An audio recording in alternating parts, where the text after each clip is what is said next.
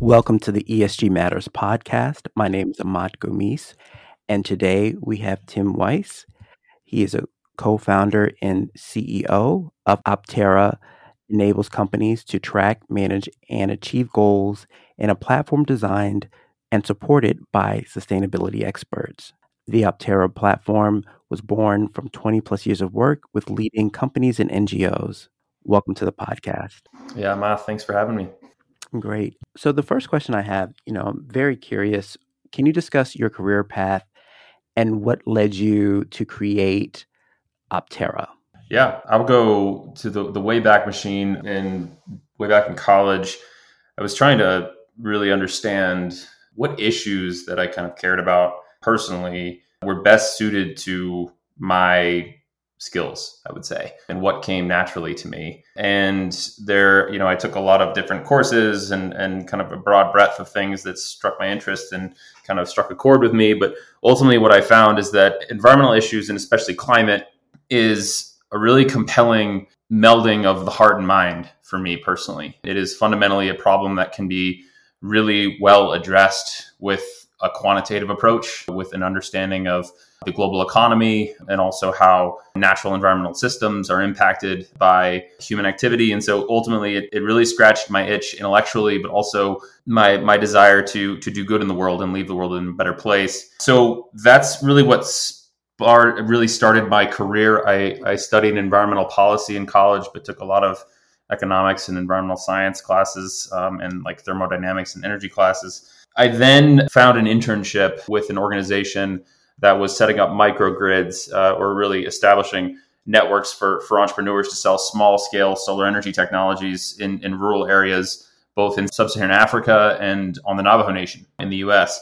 And that's really what started my career in this industry. So I actually lived in Namibia in Southern Africa for about a year and a half and was supporting and really helping manage and lead the work on the ground for that organization and scale their activities. And that's really what started my journey in the renewable energy and sustainability space, also with entrepreneurship kind of being a focus. And so I then took a detour and studied, or actually was a teacher at an international school for a couple of years, and then came back and got my MBA. And when I got my MBA at CU, ultimately my goal was to really target the sustainability industry and really to understand how I could make an impact with large organizations. Around that time was when the Paris Agreement was getting ratified and really coming to be. I met my other co-founders, Jason and Ty, around that time in 2015. They had a boutique consulting firm, actually, that was supporting organizations, science-based targets, quantifying their carbon emissions. And we actually did some market research together to understand what challenges organizations faced in not only quantifying their emissions, but also in converting that data into action. And we found that fundamentally every large organization we spoke to was relying on consultants primarily. And they had no understanding of how they're going to scale these initiatives. And so fast forward 6 months, I left the organization I was at the time, which was AES and their commercial renewables division, and joined my co-founders to start Optera and really pivot the consulting practice that we had into a scalable software. That's really interesting. And I think it's important for people to understand that so many people like yourself who are entrepreneurs are often trying to solve a problem that they see in the marketplace. And I think it's important for people to see that sort of that process. And when we think about sort of obstacles, when you look at large companies, especially with the work that you've done at Optera and thinking about the data that it generates, what are some of the biggest obstacles you see companies have when it comes to getting a handle on their Scope 3 emissions? Yeah, Scope 3 emissions are, I'm assuming there's a pretty educated audience, but we have Scope 1 emissions that stem from every smokestack and tailpipe that you operate. Scope 2 coming from the electricity grid and the energy services that you consume. Scope 3 really being the emissions from your value chain. And the first biggest obstacle is that you don't control these emissions. They come from third parties. They come from your suppliers, from the use of your products in your customer base, from, if you're an investor, from your portfolio companies. And so you really have a much less direct link to the ultimate sources of these emissions. and a lot less control. So that's the first fundamental barrier. The second is that it's really hard to quantify scope 3. And what has resulted from that is that a vast majority of organizations rely on very old and unactionable data to understand what their scope 3 emissions are, just in terms of order of magnitude. So this might be data that's industry averages or commodity intensities that were quantified almost a decade ago in many cases. And they are still used because they're really the only source that can be viable for organizations to understand. They have kind of full breadth of coverage. But if you think about, an electronics company, if they're using data that's 10 years old to quantify the emissions that go into manufacturing a television or a computer, televisions and computers are fundamentally different now than they were 10 years ago. And that's true with many industries. If you think of automakers, many of them making EVs now, you can't rely on that old data. And also it's just fundamentally inaccurate, but also it's not actionable because it doesn't illuminate the ultimate sources, the true sources of your scope 3 emissions. It masks it with industry averages. And so really that antiquated way of quantifying scope 3 is holding a lot of organizations back. The last big obstacle is ultimately to act on scope 3, you need to build capacity among the entities that are comprising your scope 3 boundary. So your suppliers are ultimately the ones that need to mature and need to improve. Your portfolio companies, if you're an investor, your customers. And so the need for solutions for the folks within that boundary is essential for you to make progress on your scope 3. And we see that ultimately that capacity building is where action happens, where work happens, and it is a large barrier. And so really the three big things we see: not directly controlling your emissions, old and unactionable ways of quantifying these emissions, and then also the big bridge in capacity building.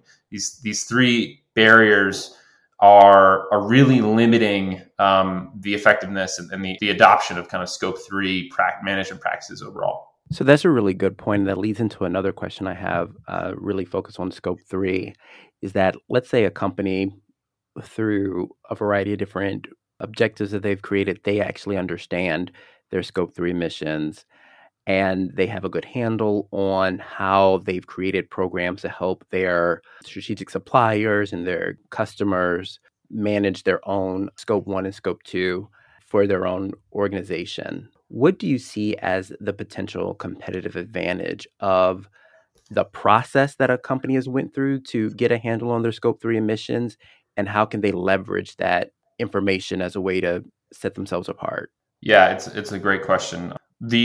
Ultimately, when you look at what do markets want right now, like what are regulators, what are investors asking for?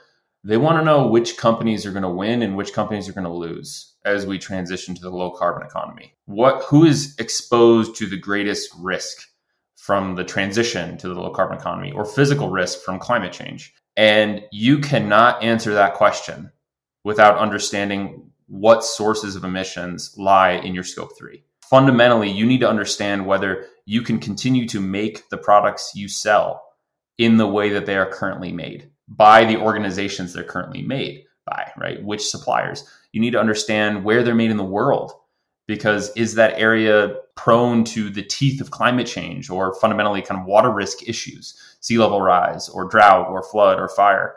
And you also need to know whether the products you sell ultimately are going to be usable by customers. If you sell predominantly cars that are relying on internal combustion engines and you don't have a plan to pivot that to low carbon alternatives, you really are asking yourself some really existential questions right now, because your license to sell the current products that you sell is not going to last forever. And so ultimately, what we see with most large organizations is that the existential risks that are posed by climate change, whether they're transition risk or physical risk, they ultimately stem from scope 3.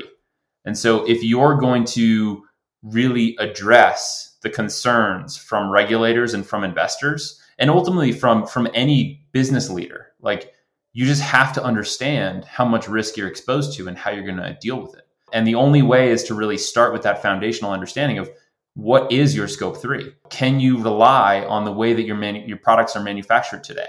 for the foreseeable future? Can you sell the same products you sell in 10 years?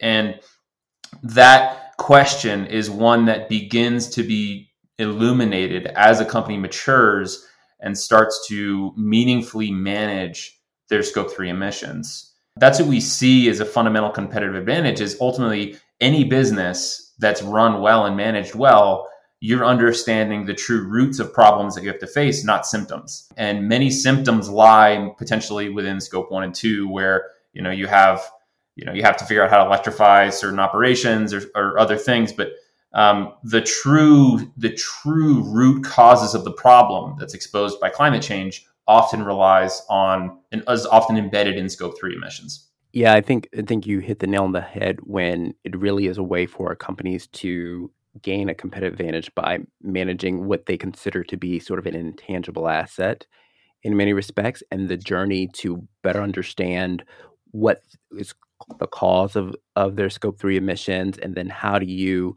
leverage that information in a way that you can better serve yourself in the low carbon economy and also be more attractive to institutional investors who are looking to put capital to work in companies that are meeting their own objectives, right? So I think for a lot of companies, both large and small, when they're thinking about their scope 3, it's not just managing your scope 3 for the sake of just decreasing your carbon footprint, but that really is saying, how are you effectively managing your resources in a way that can bring the greatest value for your employees, for your customers, and even for pretty much everyone in your value chain. So I think that's something companies may need to start to sort of reframe how they think about the work that they're doing for scope 3.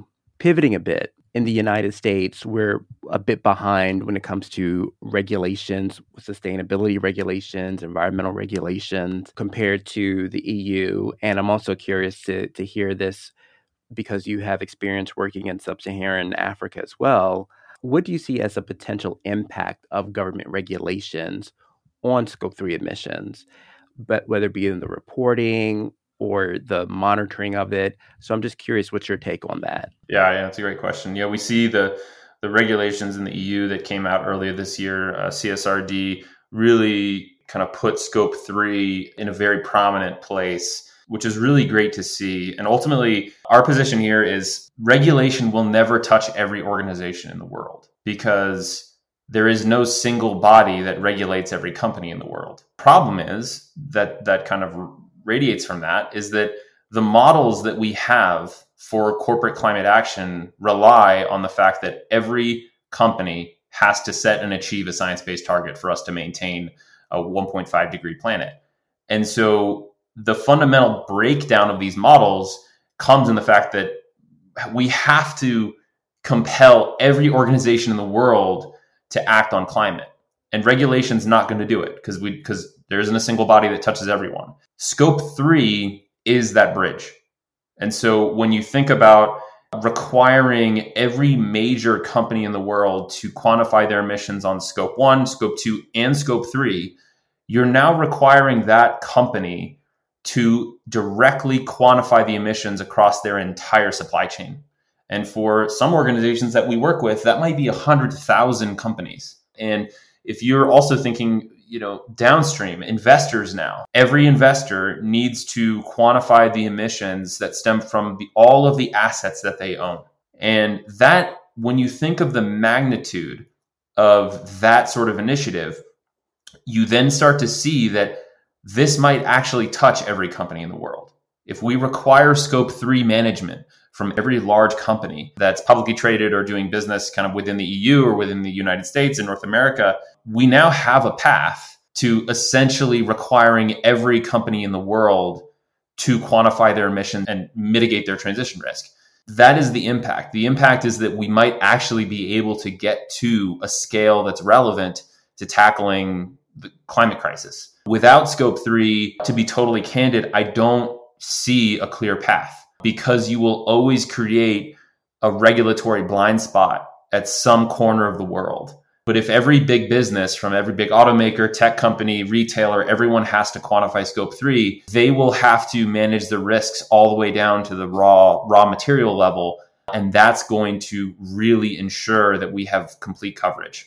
I agree. I think that when we look at scope 3 from a regulatory standpoint, we're starting to see a little bit of movement in the United States in a way that I think companies are starting to think about, who ordinarily just thought that this was maybe an extractive industry or oil and gas industry issue, and they're really having to think about it as, even though they may view their carbon footprint as small, they still need to monitor, measure, and report. But then that also brings up a good question regarding strategic suppliers of these large companies that you've mentioned. And oftentimes those are what I would say fall within the middle market or lower middle market sectors of the economy. Oftentimes they've been overlooked because of their scale and their footprint isn't large enough. But to your point, if large companies are starting to be required by government agencies to report this information, then that onus of reporting also now falls on middle market and lower middle market companies. And I wonder, how can those companies, given much more limited resources than a large company would have, how can they take advantage of this, and how can they set themselves up to start to think about this for a competitive advantage in their own smaller sector of the economy? Yeah, no, it's a great question. And ultimately, it's a similar dynamic where you cannot separate a large organization's risk from their supplier risk, because these things are deeply intertwined, right? You can't say that Foxconn is a net zero that Apple is essentially a net zero company without ensuring that Foxconn and their manufacturing practices are aligned with that. And so brand risk and supplier risk is the same. And so if you're a supplier and you're looking, you're even in more of a commodity market, ultimately one of your major value props moving forward essentially can be that you have a solution to this transition risk that's posed by what you make. And so can you articulate to your customer that you're a good supplier and you're on track to mitigate your emissions and get to net zero in a way that's advantageous to your customer, to the big brand that you're transacting with? That value prop is going to become more and more essential with every year that ticks by. We see it, CSRD is requiring ultimately every large organization to disclose the activities within their suppliers. And if they don't have any data or any insights on what their supplier is doing, they have to document that they tried. And so this regulation is really honing in on the brand supplier relationship. And if you're a supplier, you have the opportunity now to be a solution for your customers. And so your value prop can go well beyond whatever product you make and price point. And this is a big value add potential for a lot of middle market companies. Well, that's great. And Tim, I want to thank you so much for being a guest on the ESG Matters podcast. One last question. If someone wants to reach out to you and learn more about your company, Aptera, and what's the best way they can go about doing that? Yeah, well, our website is apteraclimate.com. That's the best place to find us. Ultimately, we're also available on LinkedIn and kind of other social media. But it's always great to discuss these issues, and we're always happy to engage with clients that are really looking to solve these really existential and systemic problems. So appreciate the opportunity to speak with you. Thank you so much. And thank you all. If you like what you hear, please like, share, and subscribe to the ESG Matters podcast.